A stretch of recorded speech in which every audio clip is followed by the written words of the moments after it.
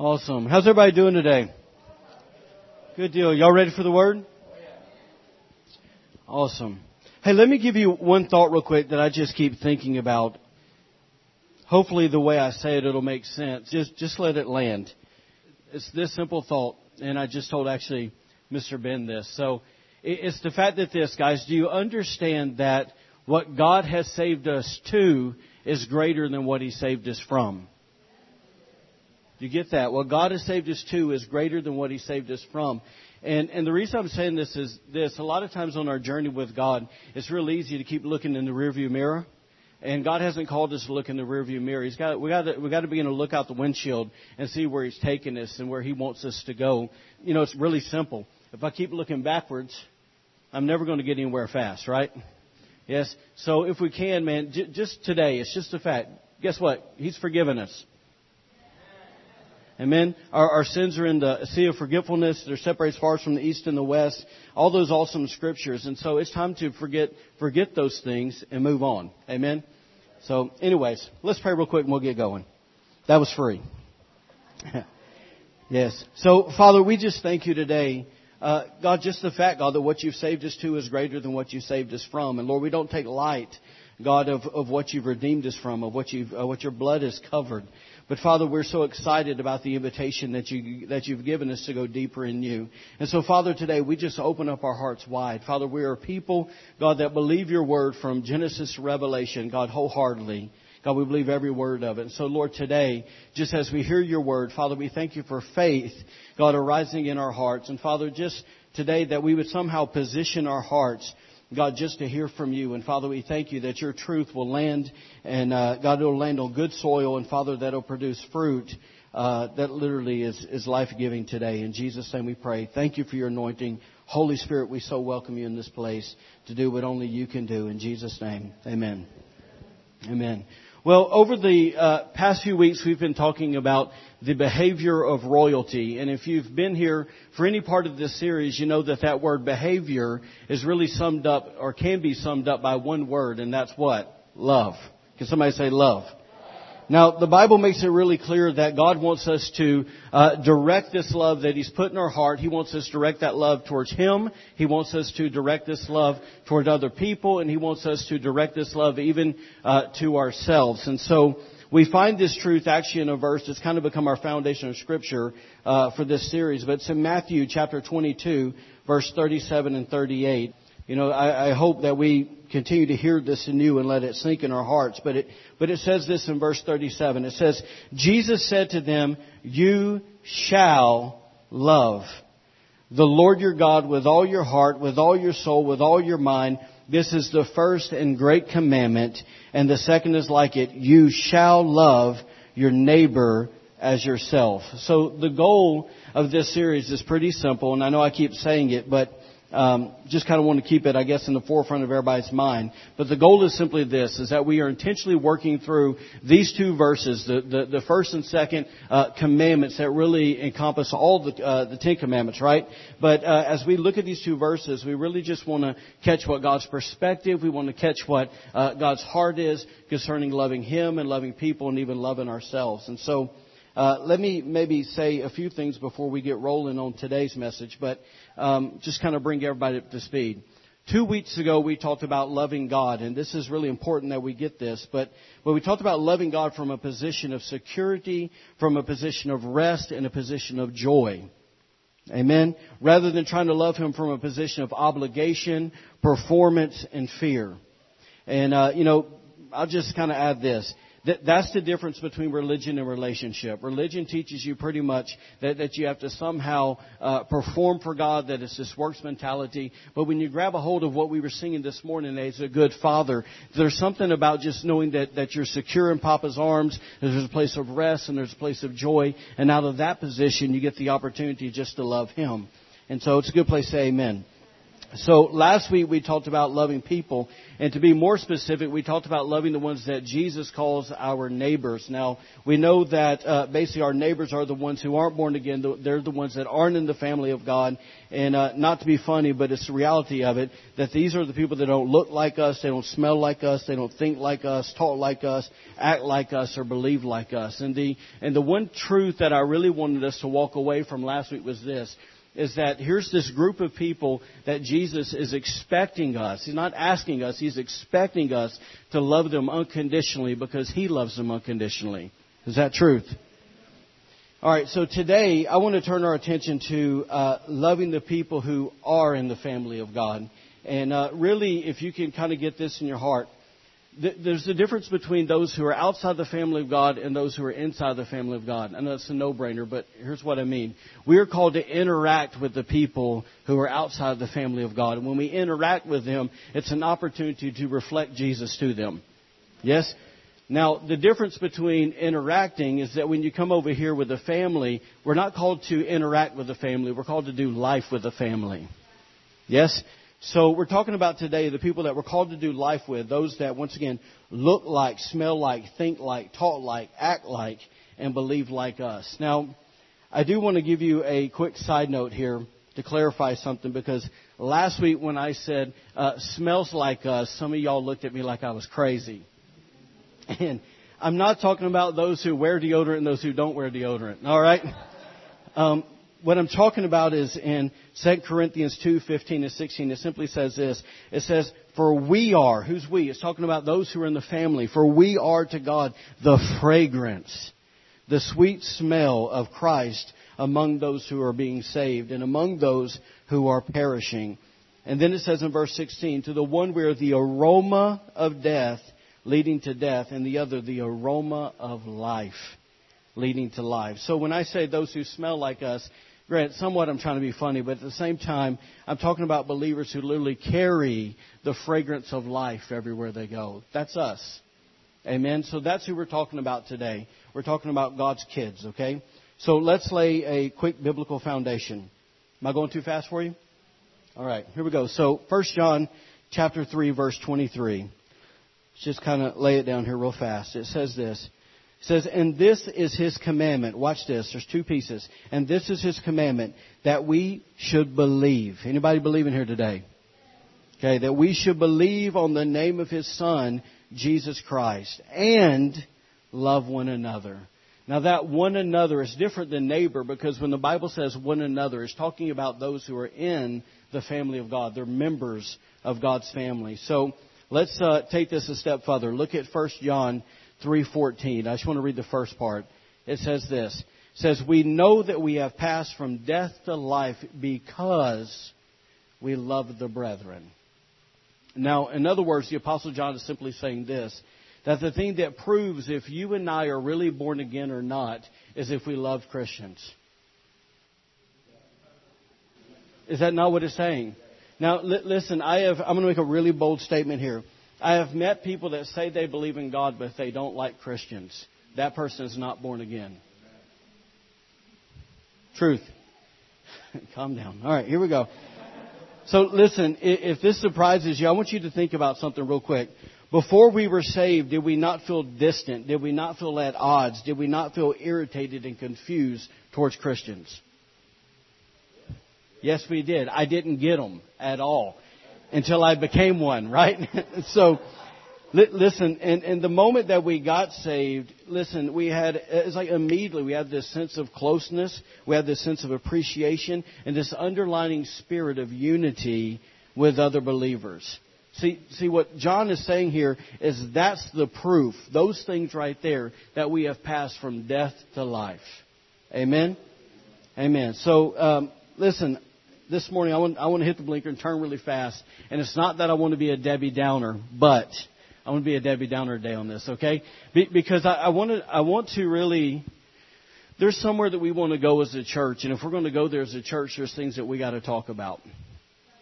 All right? So here's where I just want to get real today. But let me say it this way. How many of you guys know that just because you get a group of people together, a group that's passed from death to life, a group that's, become a new creation, Christ Jesus, a group that together that's been called brothers and sisters in the family of God, even a group of people that treasure their relationship with God, even those to go so far that have the mind of Christ, that they literally understand that life and death are in the power of their tongue. Are you with me? That they literally, a group of people that believe all Scripture is God breathed. They believe in the Father, Son, and the Holy Spirit. And they really desire His kingdom to come and His will be done. How many of you guys know that even if you get that kind of group of people together, I know I said a lot there, that it doesn't necessarily mean that everything's going to be conflict free. Y'all having flashbacks, aren't you? I remember when that lady, anyways. See, unfortunately, at 18 years old, I think I was, and I may be exaggerating here a little bit, but I think I was one of those new, naive believers. I kind of had this misconception that Christianity consisted of all of us, sitting around a campfire, sipping hot cocoa, smiling at each other as we sang Kumbaya and quoted scriptures to each other, all day long, right? Listen, I was naive to believe this, that in the church, that everybody always said and did the right thing. Oh, wow, that's right. Now listen, I don't know about you, but my misconception bubble got popped pretty quick. It took me a few months, but I finally realized, I want you to get this, because some of us need to realize this. It took me a few months, but I realized that the church is just as much of a hospital for the broken and the wounded as it is a training center for the whole and the healthy. Amen? See, and the reason I want to say that, side note here, is because I've had some interaction with people over the last, 18, 19 years that I've been a Christian. And so many people have said, the reason I don't want to go to church is because there's hypocrites in the church. That is a true statement, okay? But also those people, there's a balance to that statement because they can't separate the fact that these are just people that have been forgiven and they're broken and they're wounded and they're in a process of growing in their faith. And so automatically, typically those people that say that line there is they're just looking for an excuse not to serve Jesus. Yes? So anyways, but I realize this, that just because someone says they're a Christian, it doesn't mean that they're perfect and they're issue free. The fact is the world has this concept, and maybe you've heard it, maybe not, but that we use, basically Christianity, God, faith, all these things as a crutch. I don't agree with that.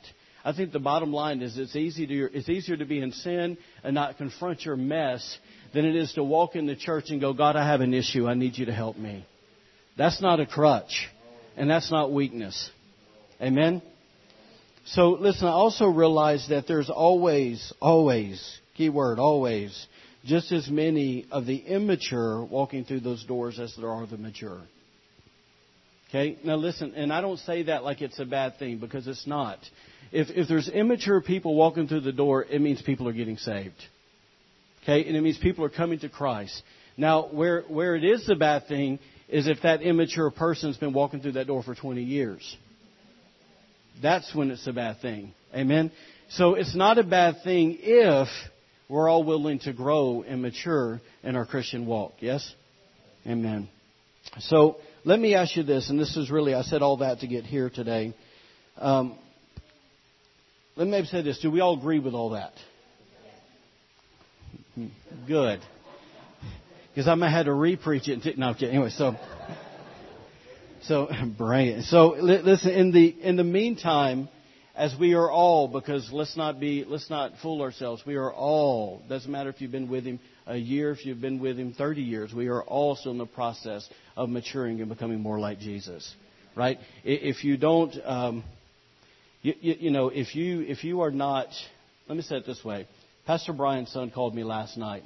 And so his oldest son, and we were talking, and he just opened up and he went through a list of things that God's dealing with him on. Okay, and I said this to Joe. I said Joe, honestly, what that means, I know it's real easy to beat yourself up and get down, but the good thing is that because you recognize those things, it really means that you're being led by the Spirit of God. It's truth, right? So if literally, watch this, everybody grab a hold of this in grace. if there's nothing that I can look at in my life right now and go, Jesus, deal with that, then I'm probably not being led by the Spirit. Because, listen, I don't use the word always a lot, but I've used it quite a bit today. But I'll say it again. Because He's always trying to make us more like His Son. Right? He's always trying to lead us out of the old man into the new man. And so today, if you're looking and you know your issues, you're in a really good spot. It's the people who don't know their issues are the ones that aren't in a good spot. Amen? Let me maybe add a little small writing down at the bottom of that commercial, if you're willing to deal with that issue. Okay? Amen. All right. So, because, anyways, I'll say that in a second. Here we go. So in the meantime, as we're all kind of going through this process, what do we do as a church to navigate the relational obstacles, the relational challenges, the relational misunderstanding, and the relational issues that await us? Because if they're not here, they're coming. Right? Y'all got quiet. Listen, how do we face those things head on in a healthy way? Watch this.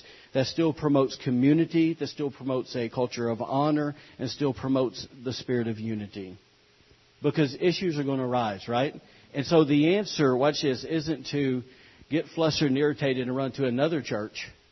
The issue is to sit in the church that God planted you in and go, okay, as a body, how can we work through these things to get where He wants us to go? Yes? God is, listen, God, nowhere in the Bible has God called us to be runners. Right? We don't run from issues.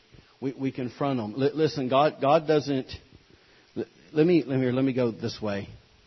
We're rabbit trailing here. When the children of Israel came to the Red Sea, Moses didn't go, hey, God, is there another, possible route that we can somehow go around this thing? Right? God doesn't take us around things. He takes us through things. And here's what's awesome. When He takes us through things, He destroys the issues in our life. Just like He destroyed the Egyptian army. Yes? It's that whole thing. Yea, though I walk through the valley of the shadow of death. Yes? Amen. All right. I'm preaching better than you're saying amen. All right, here we go. I'm just having fun. All right, so watch this. So do we all agree that it's God's heart for us to have a culture of community, a culture of honor, and to walk in the spirit of unity? I think we'd all say yes. And so it's more, understand that there's more to that than just patting each other on the back and saying, okay, big guy, go love everybody. There's more to it than that, right? It's whatever. We're not a bunch of hippies living in a field of flowers or whatever, all right? So there's some meat to this, all right? If you're a hippie and you like flowers, sorry. All right, let me move on. Whatever. I don't care. All right. That's all right. Go ahead and get free over there. All right. All right, so listen. None of us are on our A game today. This is awesome. All right, so anyways. So listen, I definitely don't have all the answers to this, but I got a few thoughts that I want to share with you, okay? And I'm going to go ahead and maybe acknowledge here is we can get done with today and we can go, yeah, but what about this? This when you talk about just relationships in general, man, you can talk for days and days and days and days. So I'm just going to give you a few things that are quick to kind of maybe wrap our brains around and kind of give us some things that we can maybe set a target in our own lives and we can start shooting at it, okay? So let's look real quick. Let's look at the last night that Jesus had with His disciples. And kind of fast forward you through this. We're in John 13. But Jesus has already washed His disciples' feet. They've already had the Last Supper together. And He's already identified Judas as His betrayer. And then watch this, because I never saw this. Little simple fact. When Judas left the room, then Jesus taught His final lesson. But Judas had to get out the room for Him to teach what He was going to teach. Because, once again, it came back to a culture of honor and a spirit of unity. And we know that Judas wasn't with Him on that. Right? So watch what Jesus said after Judas left. And He said it to the 11 guys who remained at the table. Here's what He said in verse 34, John 13:34. He said, "A new commandment I give to you, that you love one another." That's powerful, isn't it? We breeze over it because we've seen it so many times. But if we stop and go, okay, God, let that land in my heart, That's some powerful words. A new commandment I give to you, that you love one another. So here's kind of my first thought in this, is I think sometimes when we read this verse, it's real easy to forget that the 11 guys that were sitting around the table, that they didn't have the same background, that they didn't have all things in common, and that they didn't agree on all things. In other words, we forget sometimes that these 11 guys, that they had relational obstacles, relational challenges, relational misunderstandings, and relational issues. Is that true? Listen, the truth is they all come from completely different backgrounds. We know that 5 were fishermen, okay? We know that 5 were fishermen, and theologians also believe that one, who's Nathaniel, was of royal blood. So here's a guy that's royalty in the mix with these fishermen. And then we know that one was this despised tax collector. You're talking about the ultimate Benedict Arnold in the Jewish culture. And then this other guy, he was a fanatical Jewish nationalist. He was known as a zealot. So you got these group of guys from these total different worlds. And the Bible makes it really clear that they competed, they jockeyed for position, they argued, they fussed, and they fought a lot. Is that true? Is it true? It is very true. So, but here's Jesus, watch this, commanding. Commanding. He's not suggesting, he's not encouraging, he's not saying, come on fellas, let's hope we can get along. The word command there actually is the word to order. So he gave them an order to love one another. So the first thought I have for you today is simply this. Number one, is that we need to remember when we're talking about loving one another that this isn't the first time.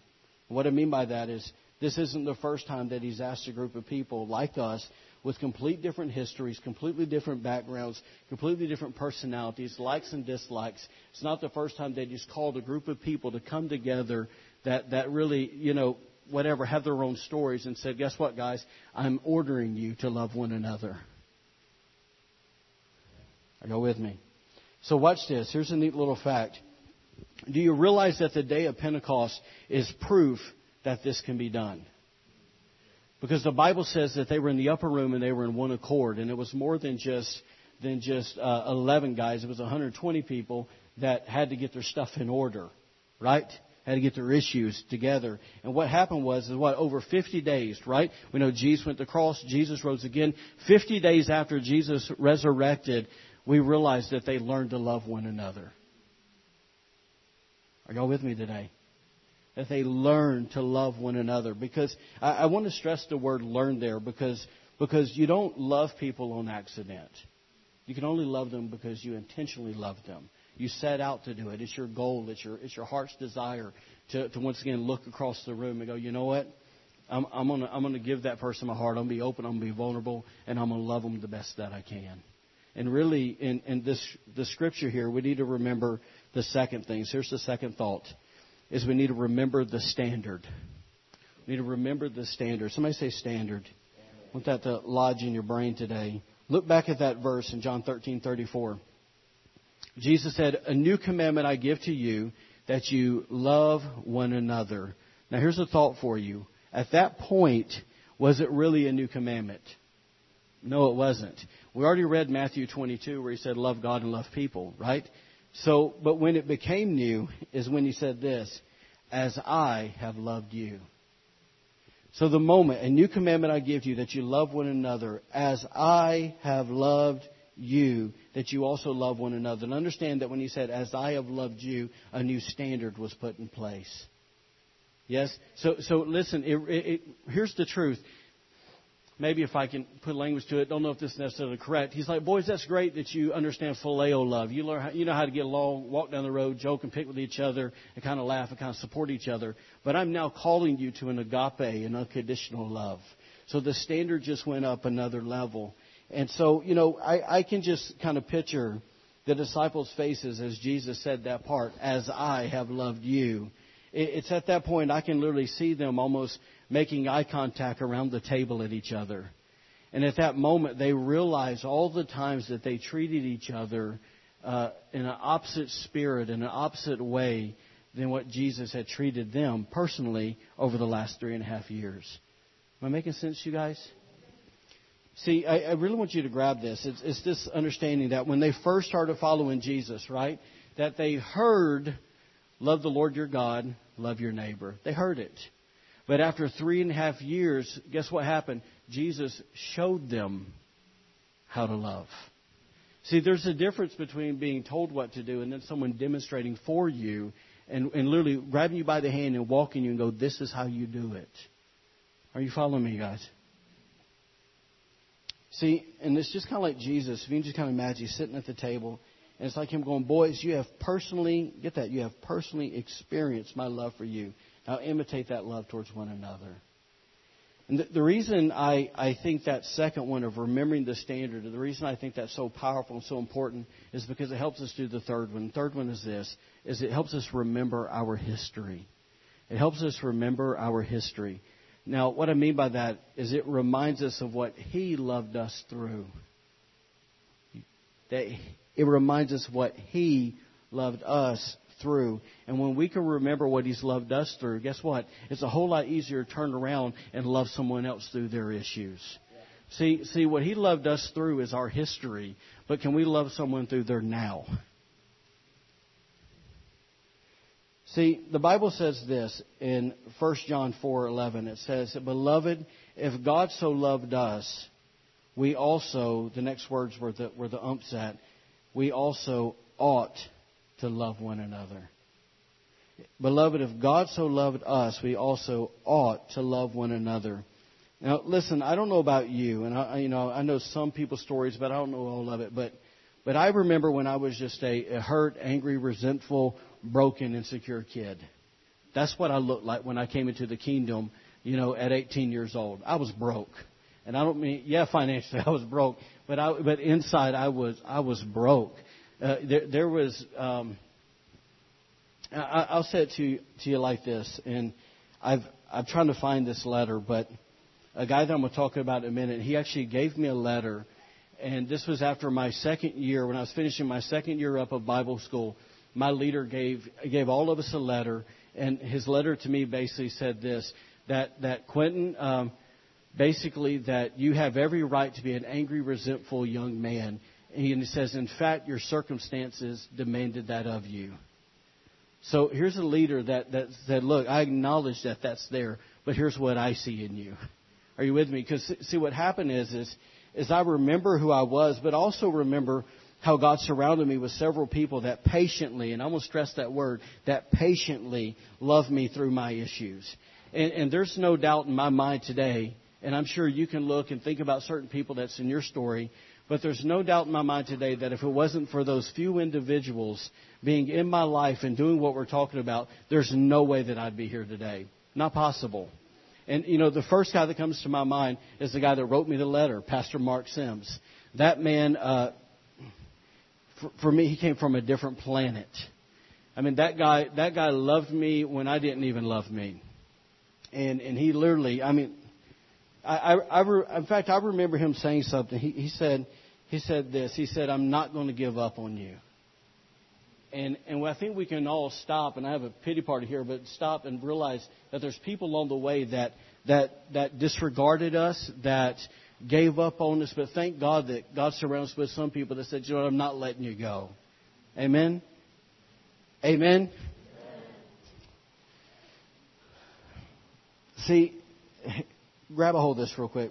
When I stop long enough to remember my history, I can't help but to think about how patient, how kind, how gentle, how gracious, how merciful God's been with me. And it's in those moments, literally, when I remember, and I know I say this to you a lot, but it's because I want you to think about it. But when I remember what He's done for me, it's at that moment my self-righteous wall that I can build pretty quick collapses, literally falls to the ground. And what happens is that moment I begin to see people the way He sees them. And in that moment, what happens is my heart is so motivated to give to them what was freely given to me. Amen? See, it's in those moments I'm reminded that people are the way they are for a reason. Just like I was who I was for a reason, right? I didn't wake up one morning and said, hey, I'm going to screw up my life, right? My family did that for me for 18 years. Right? And so there's a reason people are the way that they are. And if I will care enough, and I'm saying this because I want us to do this, but if we will care enough about the other people to listen to them, what will happen is God will let us literally see through their dysfunction. He'll let us see through their unhealthy behavior patterns, and He'll let us see their history, and He'll let us see the reason. Amen? So listen, and when we see the reason, God doesn't let us see it so we can continue to make excuses for people. That's not what we're here for, right? We're not here to go, well, when they were 5, this happened to them. Well, when they were 5, they're not 5 anymore. Amen? They have become a new creation. The Spirit of God lives inside of them. They have the Word to renew their mind, which can change their thinking. All those things. They've been given a new heart. They once had a heart of stone. Now it's a heart of flesh. So all these things, it's not that God tells us these things once again so we can keep, making excuses for their dysfunction. But He gives us this glimpse, if you will, so we can have compassion and so we can extend grace for them that we normally wouldn't give. See, and I can't tell you how many times, honestly, that in that brief moment of how many times that literally God has allowed me not to give up on someone just because I saw that glimpse. And the truth is in that moment when I see kind of who they are and why they are that way, it really removes judgment from my heart. Because really that's the side of judgment is when we say to someone, that's who you are and that's who you'll always be. First of all, that's an indictment against God. That's saying that He's not strong enough to change them. Okay? But in the sense of this is, here's the truth. Let me just get really honest today. I can't tell you how many times that I've had interaction with someone, we've all done it, and they are in their dysfunction and I took it personal. I took it as if it was to me. And for some reason, maybe my own insecurities or whatever it was in that moment didn't allow me to see, they really act that way with everybody. So I took it personal. And in my own heart, I'm frustrated, aggravated, all of those things with them. And then it's like when I get to the point where I'm just going to throw everything up in the air and go forget them, God gives me this glimpse. And I go, oh. Yes, sir. Right? Am I the only one? So, you see, it's in this moment when God gives us this glimpse, number 4, and we're going to be done in a few minutes. Number 4 happens. We remember their value. We remember their value. This is so important if we are going to have a culture of honor. You got to remember their value. Because what happens is, guys, is when we can see supernaturally beyond their pain and see their heart. Let me stop here and kind of say something.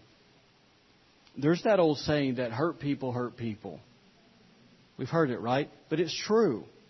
And what I've noticed a lot of times with people, and this wasn't necessarily the angle that I was shooting for today, but what I've noticed with people that always rub people wrong and always offend people, a lot of times the reason they do that is because it's a defense mechanism for their own self because they're so afraid to get hurt. And so if we can maybe see past that self-protected wall that they have and just, somehow let the love of God walk us through that wall and love them for who they really are, then that's when something supernatural really begins to happen. And see, this is why we have to be connected to Him, because this kind of love walk is not natural. There's not even an ounce of it can we really do in us. There has to be that part where we're connected to God and we go, God, let me see what you see, let me hear what you hear, and let me feel what you feel for this person. Because if I don't have that, Lord, I know who I am. Okay, but when we somehow lean into God and get His image and His view, then guess what? It's at that point that we really begin to value them for who they really are.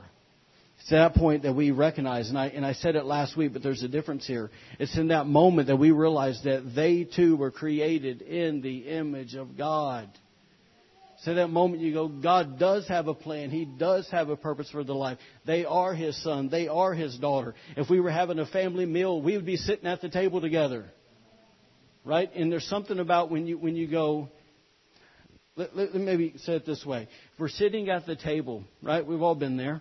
And it's seeing Papa at the end of the table, and he looks at the guy that you want to punch in the face. Fivefold ministry. All right? You see him. So, Yes, right-handed fellowship. All right, here we go. So anyways, so you look at the guy, and there's this moment where you catch a glimpse of the father looking at him and just smiling. And you know that he's so important to Dad. And at that moment, something shifts in your heart because you don't feel the same way, but you should feel the same way, right? Because and here's why. Because part of this is God's trying to let that guy know how He feels about him through me and through you, right? That's where the reflection comes. So God is somehow trying to love that person beyond their dysfunction, beyond their once again their messed up behavior patterns and all that stuff.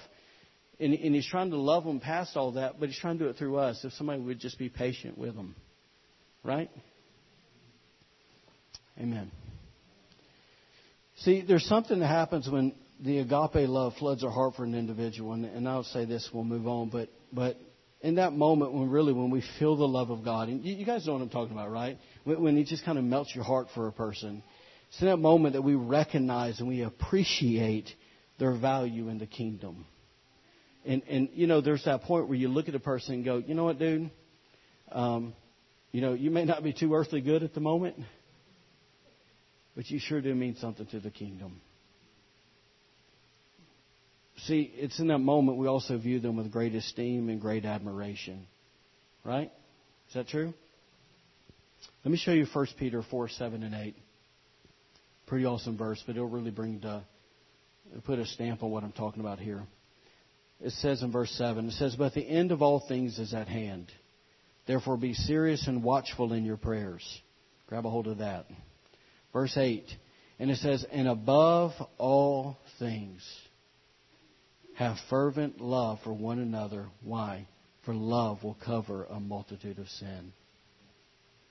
What a powerful verse, right? If I can maybe take some liberty on that, love will cover a multitude of sin. Love will cover a multitude of dysfunction. It'll overlook it. Yeah? It'll see past it. However you want to say it. Amen? Number 5. Here we go. Last one.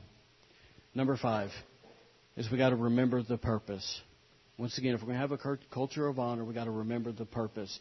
Let's look back at John 13, 34, 35. It says, "A new commandment I give to you, that you love one another." Once again, the standard, "as I have loved you, that you also love one another." Verse 35, here's our purpose. "By this, all will know that you are my disciples." That's the purpose. "By this, all will know that you are my disciples, if you have love for one another." So Jesus is saying that as we love each other, guess what? People will know, this is simple, it's elementary, that we're His followers. That literally when we love each other with God's kind of love, people will have the opportunity to see Him, because we're reflecting Him, because He is love. To understand that there's not a moment in life when you're more like Him than when you love. Amen? All right, so here's the closing thought here, and I'm going to give you one verse, and we'll pray. So I want you to remember this. I know I gave you 5 things. Let me roll through them again to kind of remind you. We need to remember that this isn't the first time. Second, we need to remember the standard. Third, we need to remember our history. 4, so we can remember their value. Number 5, so we can remember the purpose. And I believe this, that if we can remember, watch this, that God has been successful at helping His kids love one another for over 2,000 years, then He can help us do it too.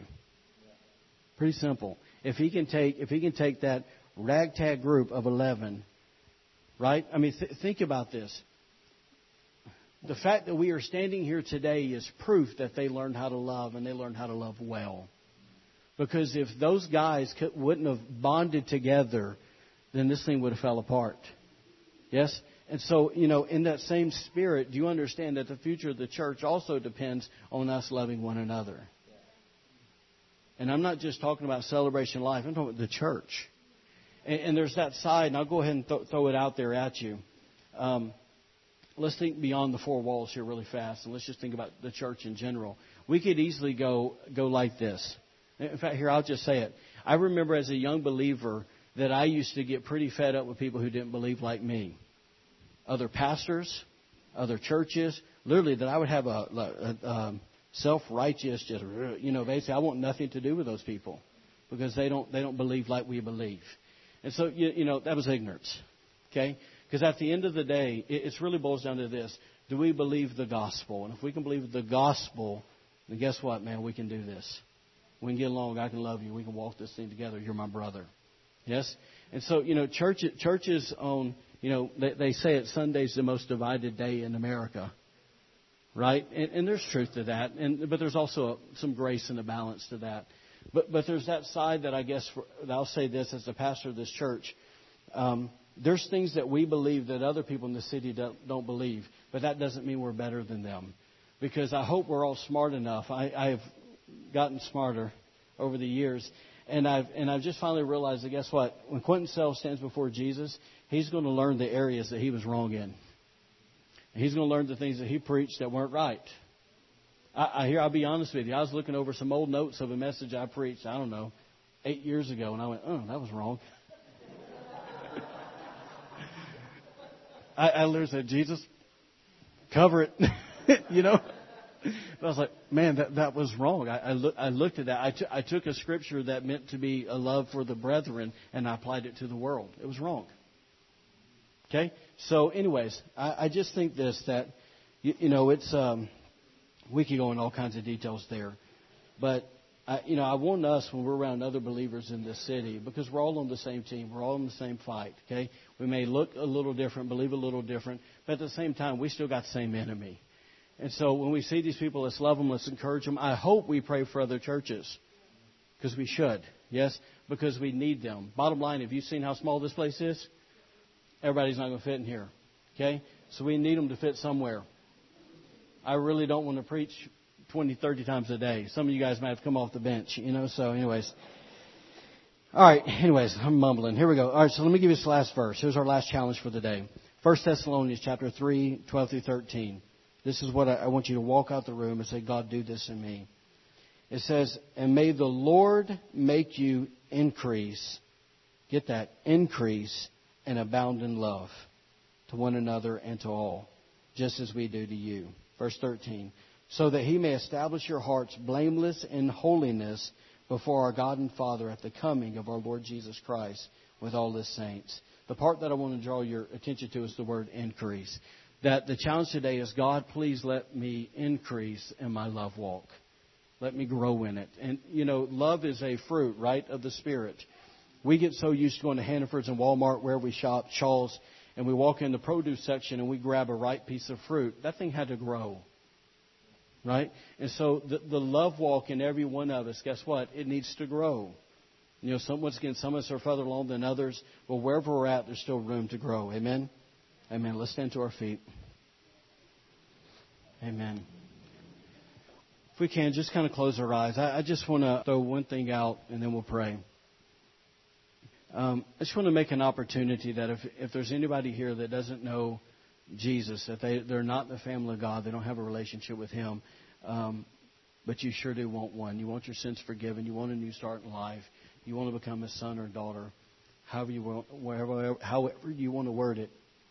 If you know that you've never made Jesus Christ the Lord and Savior of your life, meaning that you've never asked Him to come be the Lord of your heart, the Savior of your heart, just throw a hand up if you would like to make that decision today. Awesome. All right. Good deal. If you don't mind, everybody, I'm going to pray for you, if that's all right. If you don't mind, just throw both hands up in the air. Just receive from the Father today. Father, I thank you for every one of these people. And Lord, we just ask today as a church, Lord, we know we didn't even really begin to even scrape the surface of what the love walk really is. But Father, we know that we need more of it in our lives and in this church. And so Father, today we just pray, God, that our love walk with you would increase, it would grow, it would mature. Father, that we would do even all those things that we talked about, God, that we would even in our own hearts recognize that the standard has been raised. And God, that you literally want us to love people the way you love us. And so, Father, even if we need today, because there's definitely us that are in the room, we need a revelation in our own hearts of how much you have loved us and how much you love us now. And so, Lord, somehow to let that love flow through us to them. And, Father, we pray, God, that in this place it would be a culture of honor. There would be that sense of community. There would be the sense of unity in the Spirit. And Father, that we would do what the Apostle Paul says, that we would live, we would do our hardest, live peaceably with all men. And so, Father, thank you for just teaching us how to connect relationally deeper than we've ever connected before. Thank you, God, for just making us more just brothers and sisters. God, the way that you bonded the hearts of those 11 men in those 50 days, Lord, we ask that you would begin to bond our hearts together. And, Lord, that we would literally be joined together, glued together. And, Father, thank you for just any walls, any self-protecting walls, all those things of, God, how we try to keep ourselves from getting hurt. Lord, let those walls fall down, God, so we can just be honest and vulnerable and real. And, Lord, literally just do life with each other and not just interact with each other when we walk in this place. So, Father, thank you for teaching us, God, how to do life, God, beyond a Sunday. Teach us how to do life together, literally Sunday all the way through Saturday, Lord. And, Father, we just pray today, God, in our hearts, I guess if there was one little statement that I could make, that we would be family as we go. Father, I ask that we be family as we go. And Father, thank you for just your grace. Thank you for watching over your people. Father, I pray and I bless them today. God, I pray, God, that their hearts, God, would hunger for you more. Father, help them understand the time and the season we're in. And Father, that they would just be so zealous, God, in their relationship and their walk with you, God, that they would just protect and guard their hearts, God, and just make more room for you and your Spirit and your power in their life. So, Father, we bless them today. Thank you for watching over them. Thank you for healing them. Thank you for meeting every need that they have. In Jesus' name we pray. Amen. Amen. God bless you guys. Thanks for coming today.